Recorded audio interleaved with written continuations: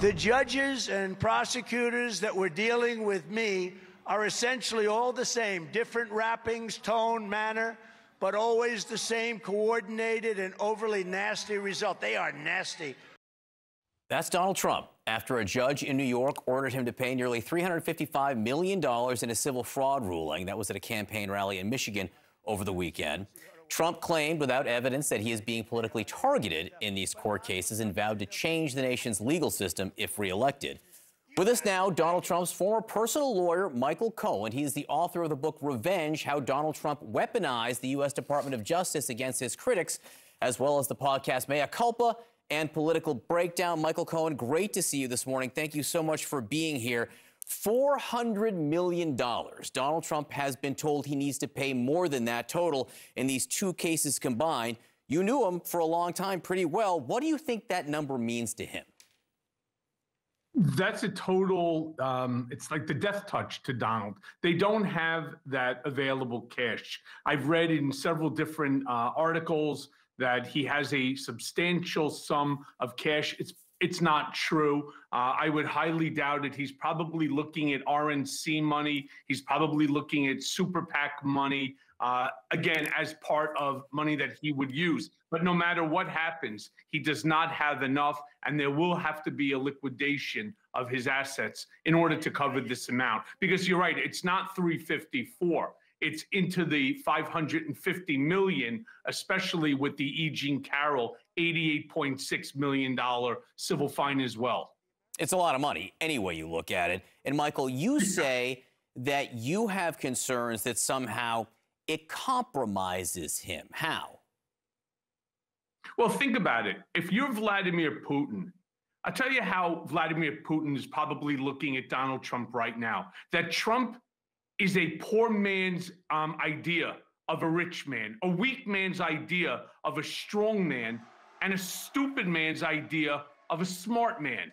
So as a former KGB expert, he's looking at Donald and saying, what can we do in order to help him to get away from these various different things? Well, one, you can't fix stupid. So that is what it is. You just take advantage of it. All right. As far as the poor man and a rich man, well, figure out how to put some money in his pocket, because that's all Donald Trump cares about. He doesn't care about America. He's out there hawking sneakers. He's out there hawking whatever he can, grifting off the poorest of Americans. Think about who's supporting Donald Trump and the use of his 757 plane. Who's supporting Donald with all of his legal fees? It's the poorest people in America. And that's what Vladimir Putin will be taking advantage of. So this was the civil fraud ruling against him. There's now a trial date in the New York criminal case against Donald Trump, where we do expect that you will be a witness. In the civil fraud ruling, Judge Arthur Engoron wrote of your testimony, he said, quote, Cohen's testimony was significantly compromised by seeming contradictions at what he said at trial. What were those contradictions, do you think? I have no idea. Show me where it says that, because what I know that Judge Engoron said is that Cohen told the truth. I mean, that's just how he finished it. He said two things. He said, one, there were seeming contradictions at what you said at trial. He also said that there was animosity between the witness and the defendant, and he said that was palpable, providing you with an incentive to lie. But he did say he found your testimony credible because it was corroborated by the evidence. All of my testimony was corroborated by documentary evidence, as well as corroborating testimony. Do you think you're the star witness? Witnesses. Do you think you're the star witness at the criminal trial? You know, I don't know if I am, and I don't care if I am or I'm not. I have been subpoenaed to testify, and, you know, short of exigent circumstances, I will be there. Other than that, you know, I have now testified before 7 congressional committees. I've testified before the Mueller team. I testified to the grand jury for the district attorney case. I testified, as you know, on trial at this case, the Manhattan New York Attorney General case. And I will be testifying most probably at this upcoming March 25th Manhattan District Attorney case. When was the last time you met with the? Show me where. When was show the me last where time? my testimony When was the last time has been inaccurate? When was the last time you met with the Manhattan prosecutor's office? Last week. How much have you been meeting with them? I'd rather not get into discussion with that, but there's a lot of documentation. There's a lot of witness testimony, and they are putting their case together as prosecutors do. One of the things that could come into evidence is a recording of a discussion you had with Donald Trump in 2018 that seems to pertain to the payments that were made that are at issue here. Let's listen. Correct. So I'm all over that. And I spoke to Alan about it when it comes time for the financing, which will be. Listen, what financing? We'll have to pay you. So Don't pay with cash. No. I got. Two things. Why were you recording your client? Okay, so I'm not going to get into the sum and substance of any testimony or any information that may be used by the Manhattan District Attorney, other than to tell you this recording did not have to do with Stormy Daniels. It had to do with Karen McDougal. Okay, so you don't think necessarily that this will come into evidence?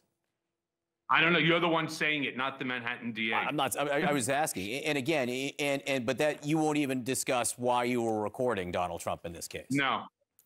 Do you think no. the Stormy Daniels? And if the question comes out at trial, I'm certain, like every other question asked of me, I will answer it truthfully, accurately, and I assure you one thing: it will not inure to the benefit of Donald J. Trump. Do you think that Stormy Daniels will be a witness in this case? You know, I don't know. They're not discussing with me who other witnesses are. I just want to get through this so that I can start my own life again. And like I said, you've heard the amount of testimony that I've provided over the course of the last 4 years. I'd like to, at this stage of my life, I would like to get on with it and put all of this behind. It's about time other people started doing what they can do, like Bill Barr. Let him come forward and let him talk about all the things he did while he was working for the President of the United States. The reason I was asking about Stormy Daniels specifically, because I've heard you talk about this case, and you make the point, this isn't about Stormy Daniels exactly. It's about more than that. It's also about how the papers were filed and whatnot. So I was just wondering if you think what she has to say would be relevant. I don't know. Again, we'd have to leave it up to the Manhattan DA, but I did say that this is not the Stormy Daniels case. This is business record fraud, campaign finance violation. She may have been the part of the reason for it, but she is not the case.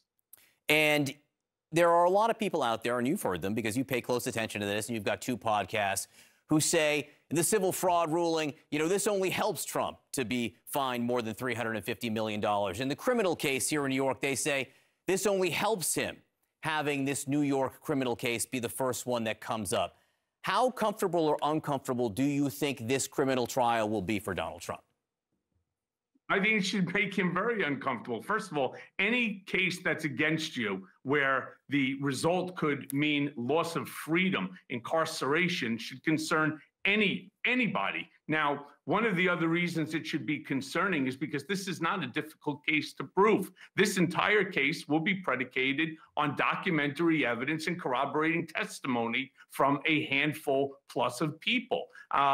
This is a case that will probably start and finish with a decision in 30 days. So if it starts March 25th, by May 1st, you could already have a ruling that could jeopardize the freedom of a former president. I mean, the whole thing is absolutely astonishing that there is a former president of the United States that is now indicted on 4, criminal matters with 91 charges, 91 counts against him. It's astounding.